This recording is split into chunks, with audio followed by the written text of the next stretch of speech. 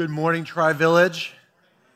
It is such a joy to be able to come and to worship with you and to open God's Word and to see how God's Word is living and active and for our lives today. I want to welcome those of you who are joining us online or watching us later. We are in the third week of our Matthew series. But before I begin, I want to just highlight one more thing that I got to experience yesterday. I know that I have some extra time because Eric has already said you guys are used to going like 90 minutes, right? Okay. So yesterday was my first time being at CareFest and getting to experience that. And so Joel had given me a list of places to be able to go visit so I could get an experience of all the partners that we are ministering alongside in our community. So I visited all these different sites, met different leaders, local partners, and got to minister alongside of many of you across our area. And then I was joining the student ministry for a lunch afterwards. And so we're having lunch, and these kids are coming back dirty, covered in mulch, and all this type of stuff, and they're tired. But I'm sitting next to some junior and senior girls, and they start talking, and they find out that there was a site that we didn't have enough volunteers to make it to during the day. And so amongst them, they start talking, they start coordinating, and they start planning CareFest 2.0 to go after lunch and spend the rest of their afternoon serving to complete this CareFest site that we didn't have volunteers for. That spoke so much to my heart. One, many of these students have been raised with CareFest, and so I'm watching these 14, 15, 16-year-olds say that they've been a part of CareFest for over 10 years already. And in this moment, God has worked so mightily in their hearts and seen the impact that they're having in the community that they said, we want to lead in this way. So not only do we get to have an impact as we were the hands and feet, but God is doing something in our own hearts and lives that I don't want us to forget, and doing something in our next generation that I want us to see, that we may not always see each week. So that was just something that I wanted to encourage you with as we begin. But now let's turn to the text. Let's go and look at what Matthew chapter 2 has for us. Eric and I have been joking about this text for a couple weeks, debating on who gets to preach it and when, and it's not the most joyous text that we like to roll up to as pastors.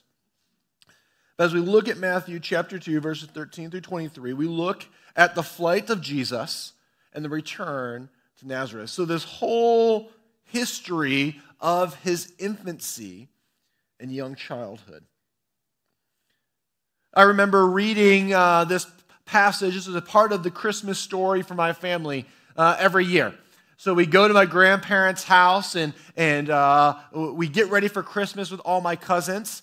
And my grandfather, who is a pastor as well, would like to read the story, but my grandmother always made it a production. So each year, she would assign roles, she would design costumes, and she would have a run-through for all the grandchildren to act out the Christmas story. That was what I did every year. So I know this story very well. It was a big part of my life. My grandmother made me act in the Christmas story all the way up until I was 16 years old. But even so, I don't think I fully understood the beauty of this gospel or understood how Matthew writes until I began to look at his words. Not just the words on the page, but the placement of these words in the way that he tells this Christmas story. For us, I want us to see it reveals Matthew's convictions about who Jesus is. Remember, Matthew is writing this gospel for the Jewish people, and he seeks to show them how Jesus furthers the story of Israel. So as we read Matthew today, what I want us to look at as we look at Jesus or the King's history, I want us to be thinking about three questions that we ask the text. First, how does this echo Israel's story? Second, how does Jesus fulfill Israel's story?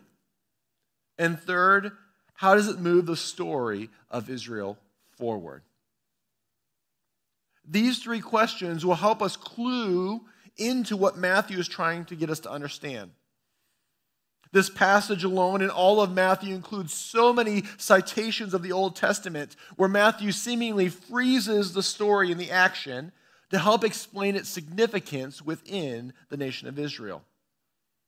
This is so significant to Matthew that there are 42 Old Testament citations all throughout the book of Matthew. This is compared to only 19 in Mark and Luke and 14 in John. So you see the importance that Matthew is placing on understanding the Old Testament as he shares the life and ministry of Jesus. Matthew views each step in Jesus' story as the fulfillment of Old Testament scripture. And we've seen this 5 times in these last 2 chapters. Right? We began last week in Isaiah 7:14 that we saw in Matthew chapter 1, verse 23. He cites Micah 5:2 in Matthew 2, verse 6. Today we'll see him cite Hosea 11:1 in Matthew 2:15. We'll see him cite Jeremiah 31:15 in Matthew 2:8, and an unknown text in Matthew 2:23. So why does Matthew have this recurring appeal to Scripture? First, I want us to understand that it was an imperative that Matthew argue the case for Christ in terms of the scriptural authority available and compelling to him, which was the Old Testament. The law and the prophets spoke of the coming Messiah. And so it's with Scripture that it authoritatively clarifies who Jesus is. So Matthew turns to it to explain the biblical importance of the events that he is telling. Second, these scriptures brought great resonance to the reader. The early church was not ignorant of the Old Testament as some people believe. As new believers entered the church, there was a robust reading and learning and understanding of the Old Testament as a part and alongside the teachings of Jesus. And so in these citations that Matthew marks, they evoke for the readers many associated connections that they already had read and known throughout the Old Testament. Third, the appeal to Scripture demonstrates the things that Jesus did and that happened in him were predetermined components of an age-long, age-old design of God. This conviction reassures us as readers of God's ultimate control over every event, both then and now. So as we look at this, we see Matthew's focus on the Old Testament. As we look, though, we're going to see 3 different prophecies fulfilled in our portion of Scripture in Matthew 2 today. And we need to understand just a little bit. So I'm going to go in a slightly academic sidebar just for a second to help us understand why Matthew includes prophecy and how do we look at prophecy. Because that can be kind of hard to understand. Matthew's citations of the Old Testament teach us something about how biblical prophecy is supposed to be understood. When I say the word prophecy, right, many people first think of a specific prophecy with a clear prediction of some future event. And sometimes that's exactly it. We saw that last week as Eric shared with us the prophecy of Jesus being born in Judea and Bethlehem. That is a direct, clear, concise prophecy with a direct reference in Micah 5:2. Another type of prophecy, though, is more general in nature. A fulfillment without a direct quotation typically signifies that a thought or a theme were pervasive all throughout the Old Testament.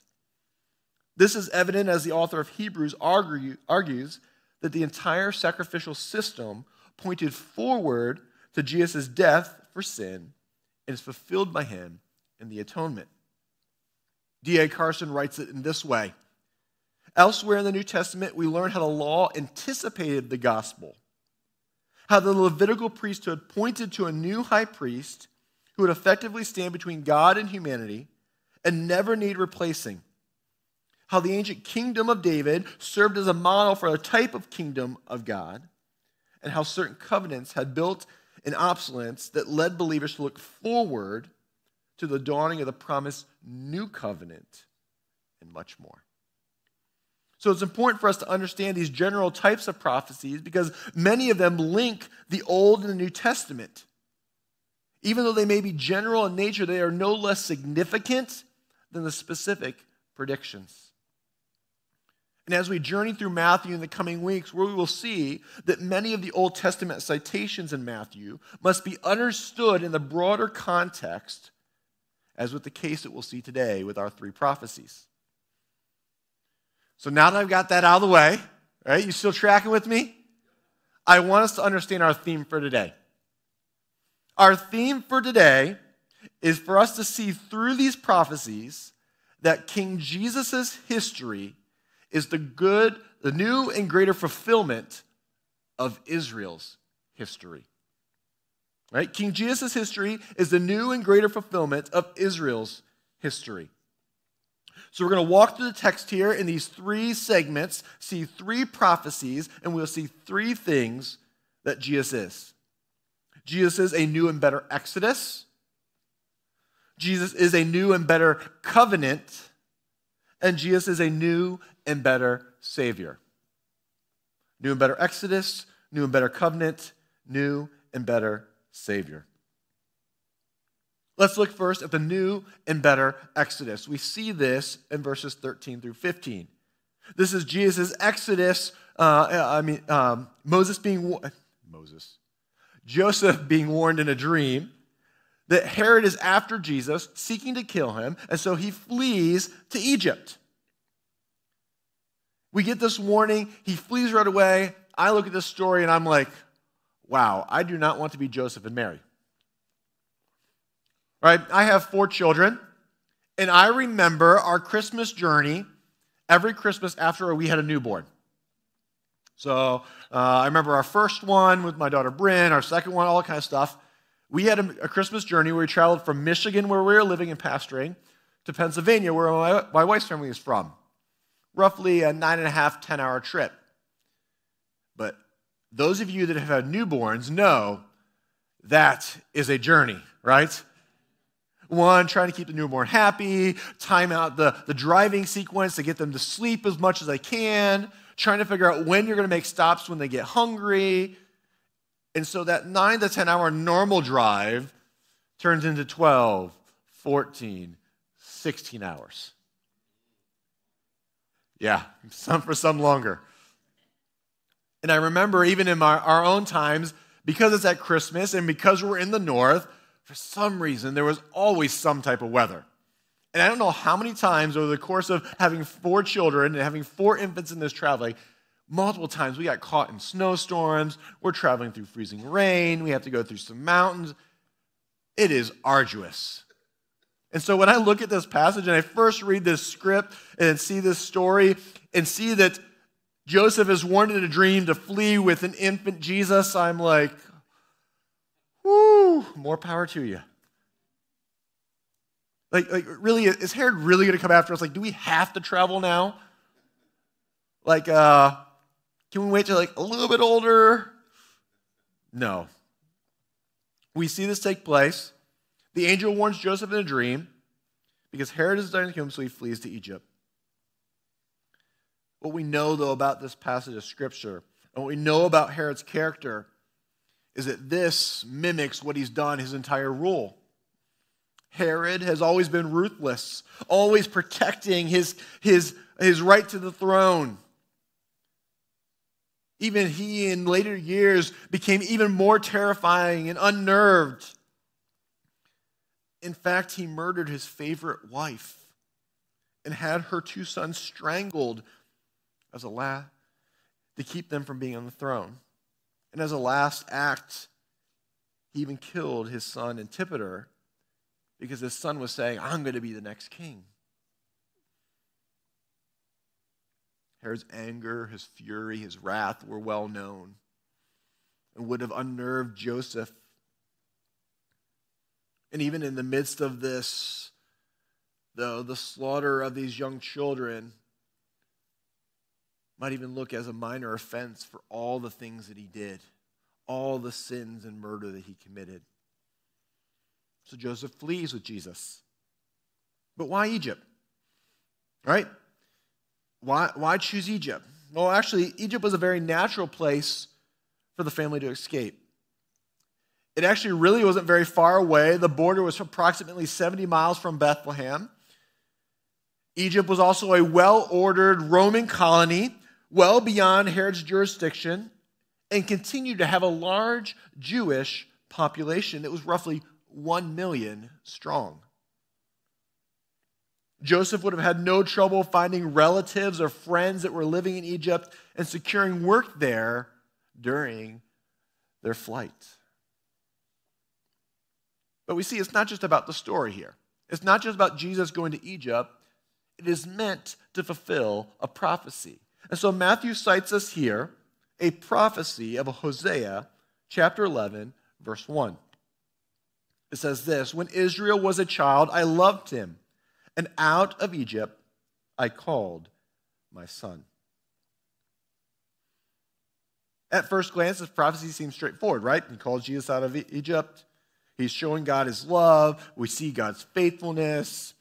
This seems all about who God is. But if we look through it with the lens of knowing its reflection and a foretelling of Israel's history, we begin to see a broader context. Egypt becomes a house of refuge for Israel. It was Egypt that Jacob and his family found refuge in during the famine in Genesis 42. When King Solomon sought to put Jeroboam to death, Jeroboam fled to Egypt in 1 Kings 11. When the citizens of Judah killed the governor who Nebuchadnezzar had placed over them, they forced Jeremiah to flee with them to Egypt in Jeremiah 41. So over and over again, we have seen Egypt throughout Israel's history be a place of refuge when times are hard. We also know significantly that Israel was delivered from bondage by God out of Egypt and into the Exodus. And so the early Jewish readers would have seen this and known of this, that this was regularly seen in rabbinic literature as a type of salvation and foretelling of a messianic age to come. So the parallel we see here, this new Exodus motif that is presented here in Matthew, is a reminder, as Hosea writes, of God calling Israel out of Egypt into this Exodus, is seen in a broader light as the Messiah himself, Jesus, being called out of Egypt. This is the first time we're seeing Matthew equate the nation of Israel with the person of Jesus. Israel, God's chosen son by adoption, and Jesus, God's only son. In both cases, they come out of Egypt, but I want us to see the significance of this fulfillment.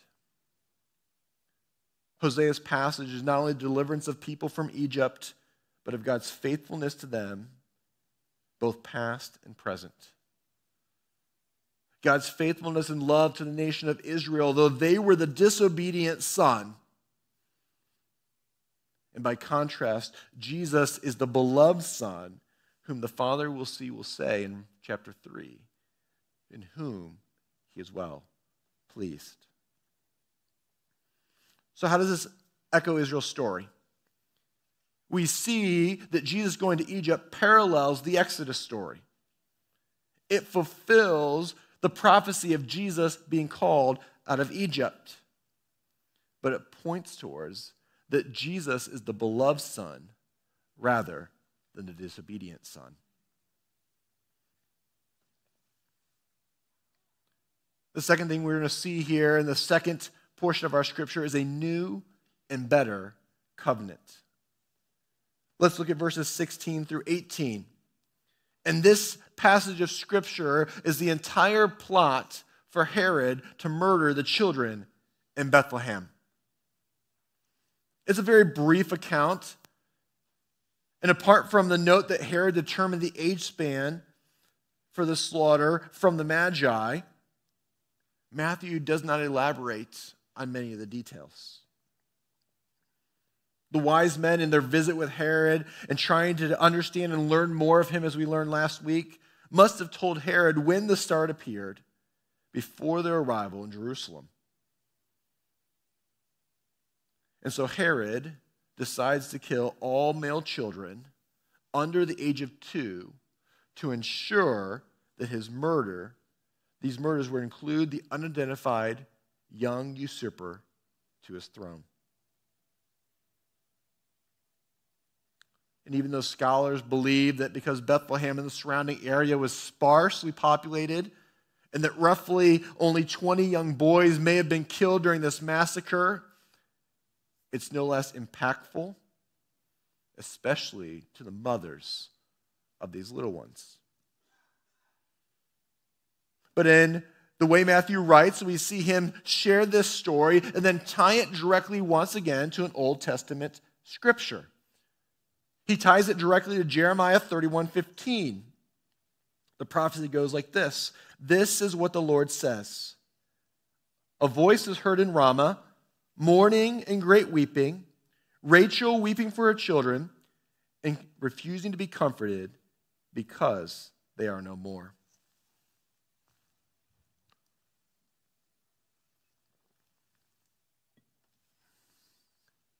If we check Jeremiah, maybe you've read it before, we will find that the tears of this verse are for those being carried off during the exile period.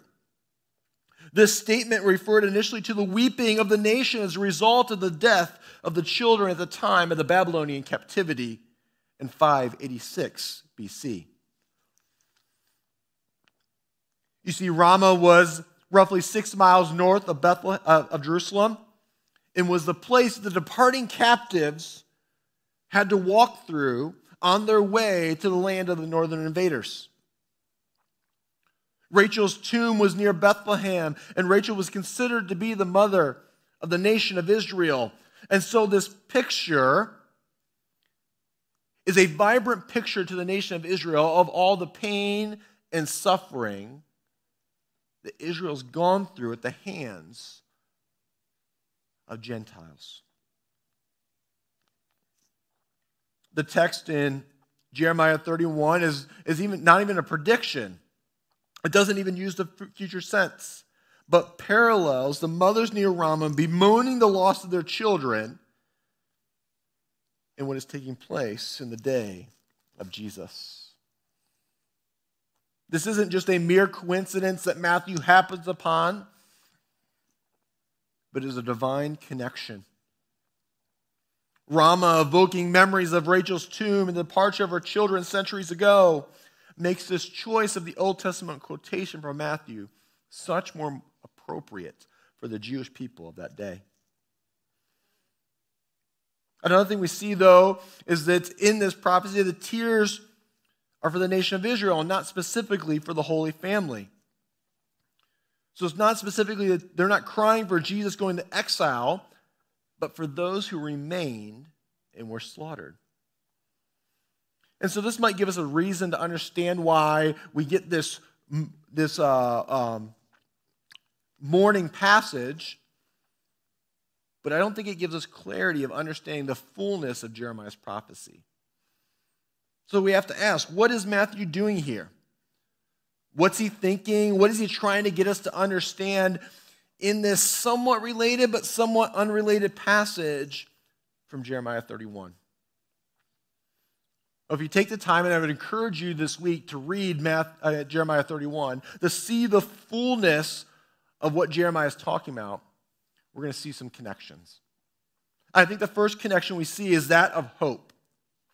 If you read the fullness of Jeremiah 31, that is the whole context that Jeremiah is writing. They're looking back at what they've walked through, but looking forward to the hope that they have as a nation, knowing that they follow a faithful and loving God.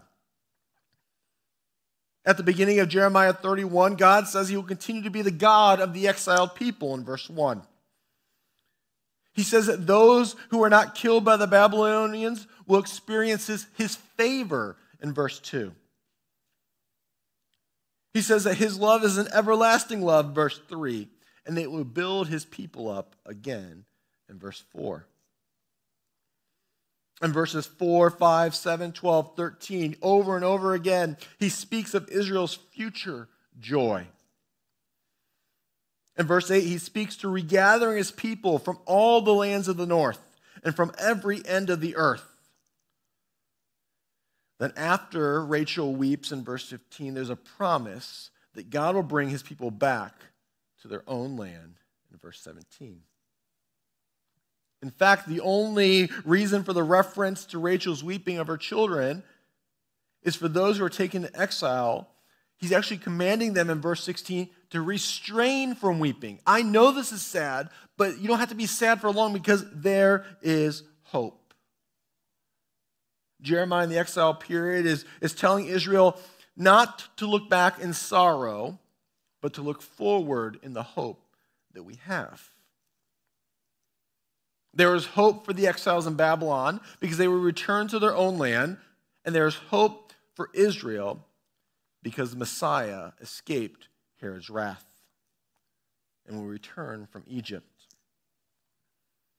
But I think we take this a step further. I believe there's even more than just a generalization of hope for the future for Israel.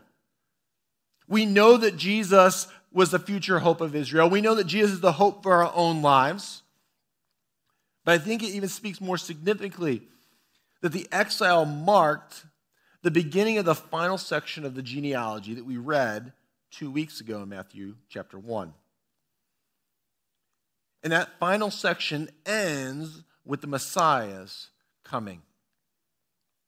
God saves this child, Jesus, from the slaughter so that he might reverse the fortunes of God's people, turning sorrow into joy and ushering in a new covenant.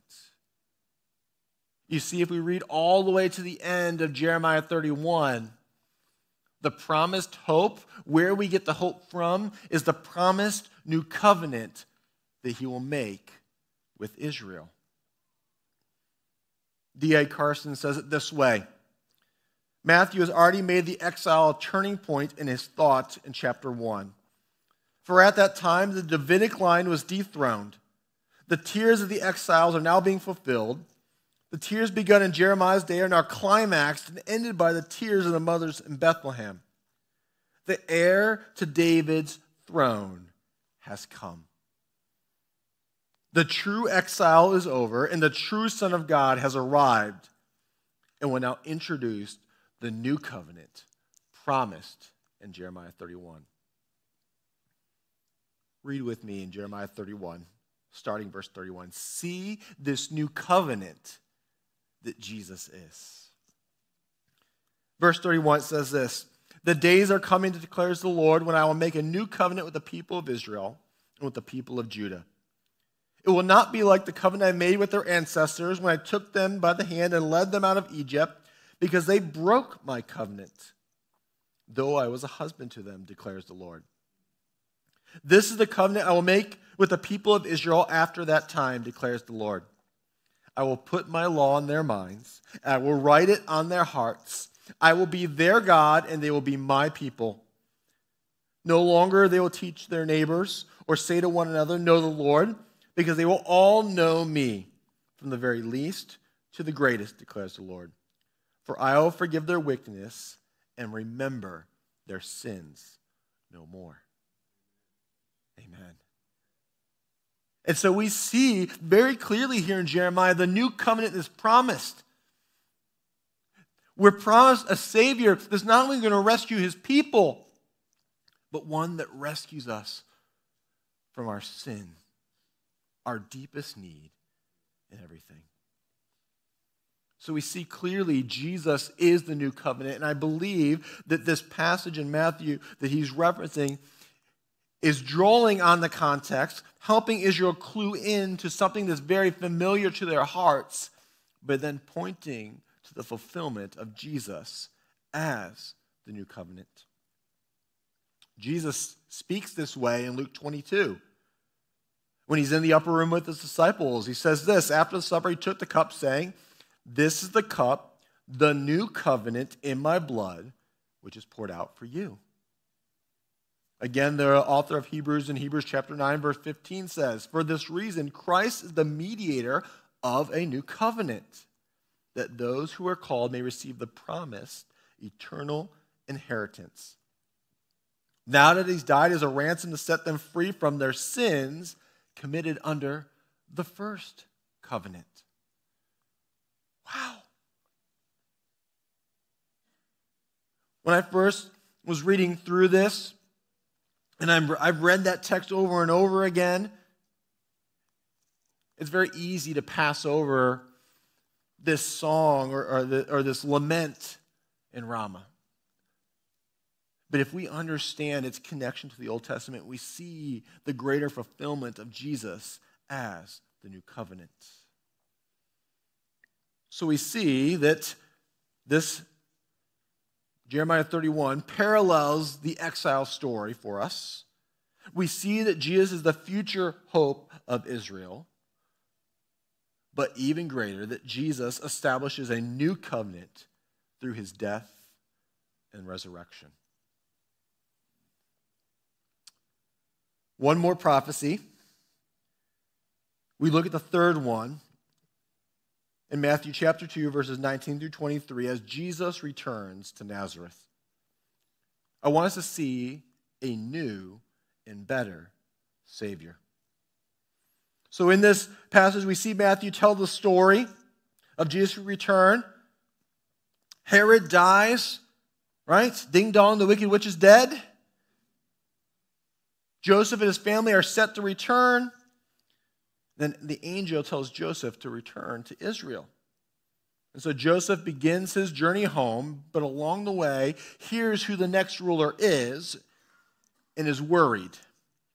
And so once again, as we've seen Joseph move throughout this whole birth narrative, an angel warns Joseph not to go back to Bethlehem, but Nazareth of Galilee. That's how we get the hometown of Jesus, right? Jesus is known as from Nazareth. I don't know about you. I don't know where you grew up or where you've been. Some of you, maybe you've lived here your entire lives. Do I have anybody who's lived here their entire lives? Great. That's not me. People always ask, like, Brent, where are you from? And Eric jokingly says, like, yeah, he's a Buckeye fan. Yes, I am. I've grown up a good portion of my life in Ohio, but I have lived so many different places. And so when people try to talk with me and try to figure out where you're from and try to get a sense of what culture I grew up in, what's my hometown, that is a tough question for me to answer. In fact, I was born in Toccoa, Georgia, a small town in northeast corner of Georgia.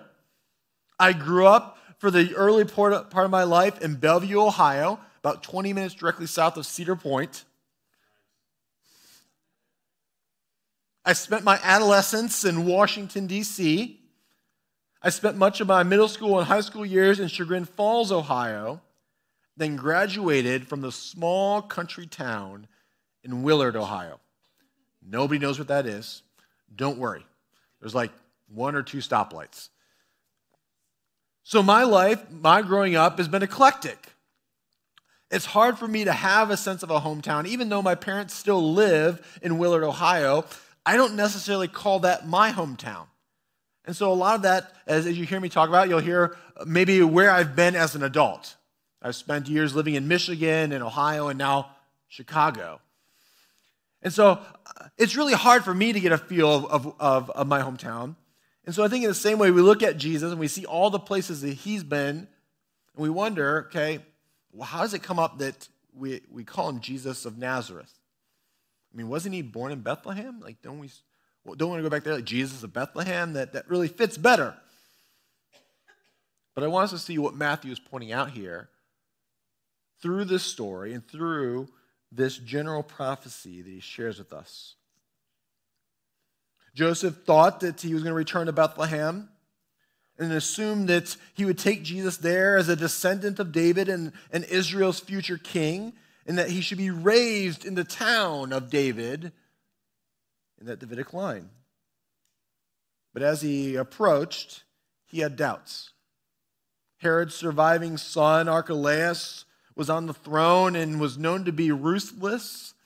He actually was a little bit crazy. And so he realized very quickly it would not be safe for Jesus to be in Bethlehem. And so the angel guides him and has him withdraw to Galilee, where he'd be safer. This is then where Matthew once again inserts the citation in a reference back to the Old Testament, but it's less clear. He introduces this reference to the Old Testament. It says, so what would be fulfilled was said through the prophets, he would be called a Nazarene. The struggle here, though, this is one of those times where we see a general prophecy without a specific fulfillment. So how do we handle this? I want to remind you about what I said at the very beginning during my little academic sidebar. A fulfillment without a quotation typically signifies that this thought pervaded all of the Old Testament scriptures. So as we see here, Matthew doesn't include a verse-by-verse reference, but talks about the prophets, plural, saying this as a general understanding. He's referring to a general teaching of Scripture that might really come out to say this was to fulfill the teachings of the prophets, that he would be called a Nazarene. The problem still remains, though, that in the Old Testament there is no such reference to a Nazarene. So a better explanation is probably to the fact that Nazareth was a despised place.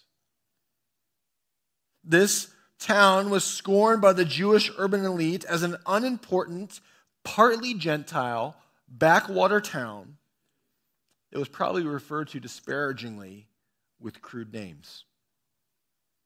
It would have had an immediate poor connotation to any Jew of the day. What Matthew seems to be saying is that the prophet predicted the Messiah would be despised, a victim of slurs, and he would not be known as Jesus of Bethlehem with all the honorable Davidic overtones, but he would be born in Bethlehem and referred to Jesus the Nazarene. We see this come out in John chapter 1 as Nathanael responds to Philip that he and Andrew and Peter had found the Messiah. Philip comes excitingly, says, "We found the one that Moses has wrote about in the law, and whom all the prophets wrote, Jesus of Nazareth, the son of Joseph." What's Nathanael's reply to this amazing news? Nazareth? Can anything good come from there? This shows us immediately the connotation of the town. It was not highly sought after. It was not a place of importance. It was not a place where Israel's king is supposed to come from. So Matthew was right to remind his readers that the prophets foretold that the Messiah would not be honored by his people, but would be despised. Isaiah 53 comes to mind when we see this. He was despised and rejected by mankind, a man of suffering and familiar with pain, like one whom people hid their faces. He was despised, and we held him in low esteem. This context, as I said, is a general one, and so seen pervasively throughout Scripture. You can go back and read other texts in Psalm chapter 22, verses 6 through 18. Psalm 69, verse 9 and 19 through 21. Isaiah 49, Isaiah 50, Daniel 9, all speak to the Messiah, his humble beginnings, being despised and rejected.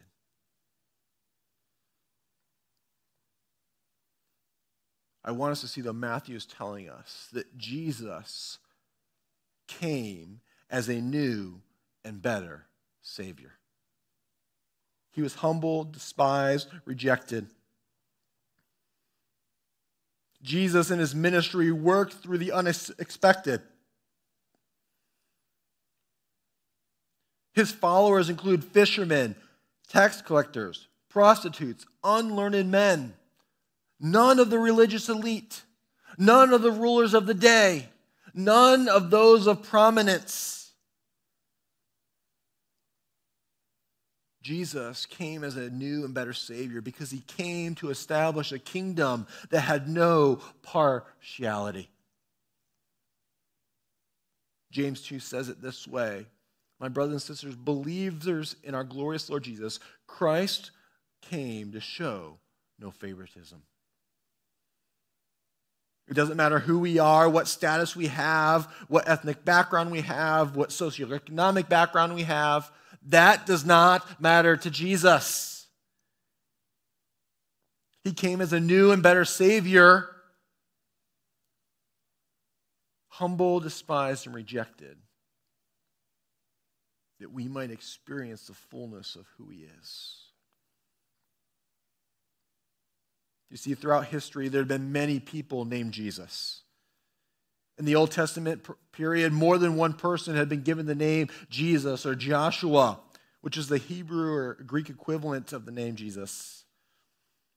But no matter what they did, they can never begin to compare to the Jesus we see here in Matthew. D.A. Carson says it this way: David's son would emerge from humble obscurity and low state. Jesus is King Messiah, Son of God, Son of David, but he was a branch from a royal line hacked down to a stump and reared in surroundings guaranteed to win him scorn. Jesus the Messiah, Matthew is telling us, did not introduce his kingdom with outward show or present himself with the pomp of earthly royalty. In accordance with prophecy, he came as the despised servant of the Lord. So Matthew is showing that this prophecy of who Jesus is parallels Israel's story. Israel all throughout its history was despised and rejected as a people. Jesus came to fulfill Israel's story. He was humble, despised, and rejected as the Savior. But he came as the fulfillment of a new and better Savior. Jesus is the fulfillment of salvation history for Israel and for us. What was planned and foretold all throughout the Old Testament comes to fruition in the New Testament in the birth, life, ministry, death, and resurrection of Jesus. He is the new and better Exodus as the true Son, the new and better covenant as the true King, and the new and better Savior as the one who saves us from our sins. Amen? So as we read Matthew, and we've spent these first 3 weeks in it, we know who Jesus is. Today we learned how his history was foretold, how he came to be the new and better Savior. And so the question I want to ask us, and we need to ask ourselves, is in light of knowing who Jesus is, what he came to do, and how he is the new and better Savior, how does this move our story forward? How does what we know change our understanding about who we are and what we need? Are we allowing Jesus as the new and better Savior to impact our lives, to make us new as well? Let's pray. Dear Heavenly Father, we thank you for your word. We thank you for that from the beginning of time you've established the things that you want to do, that you are intimately involved in every event from beginning to end.